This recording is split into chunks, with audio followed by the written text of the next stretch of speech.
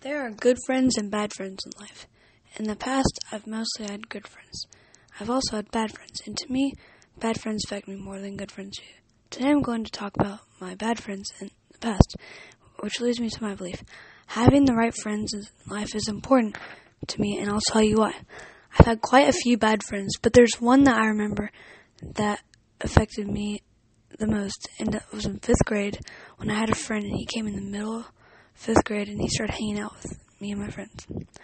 We were, the popular kids, so that meant he was in the popular group too. We always spent time together. He only lived 1 block away from me, so that meant we went to each other's houses a lot after school. He always hung out, like I said, and we were even on swim team together. But that all stopped in the summer of 5th grade, going into 6th grade. We were going to hang out a bunch, but he always said he was busy doing other stuff with his family. Once I saw him at the Easter Bunny, and he came with another friend of mine, and he didn't really talk to me or anything, and I was a little mad.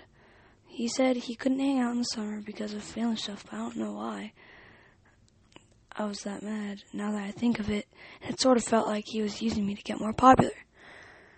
This moment made me miserable because I had lost a great friend, and I didn't have someone I could hang out with that much. But this moment also made me realize about having the right friends, because that was the first time something like that had ever happened to me, and it struck me like that, and it hit me like a thunderbolt. Another reason this benefited me was it was great advice. Having the right friends is important, not just going through middle school and high school, but through my whole life. What does it mean to have the right friends? To me, having the right friends are the ones that treat you with respect, and they have to be honest about things. They shouldn't be disrespectful, and they shouldn't ignore you.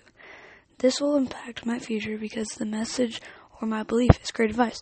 I'm so glad and lucky that at a young age I found this message out, so it'll help me throughout hard times with my friends.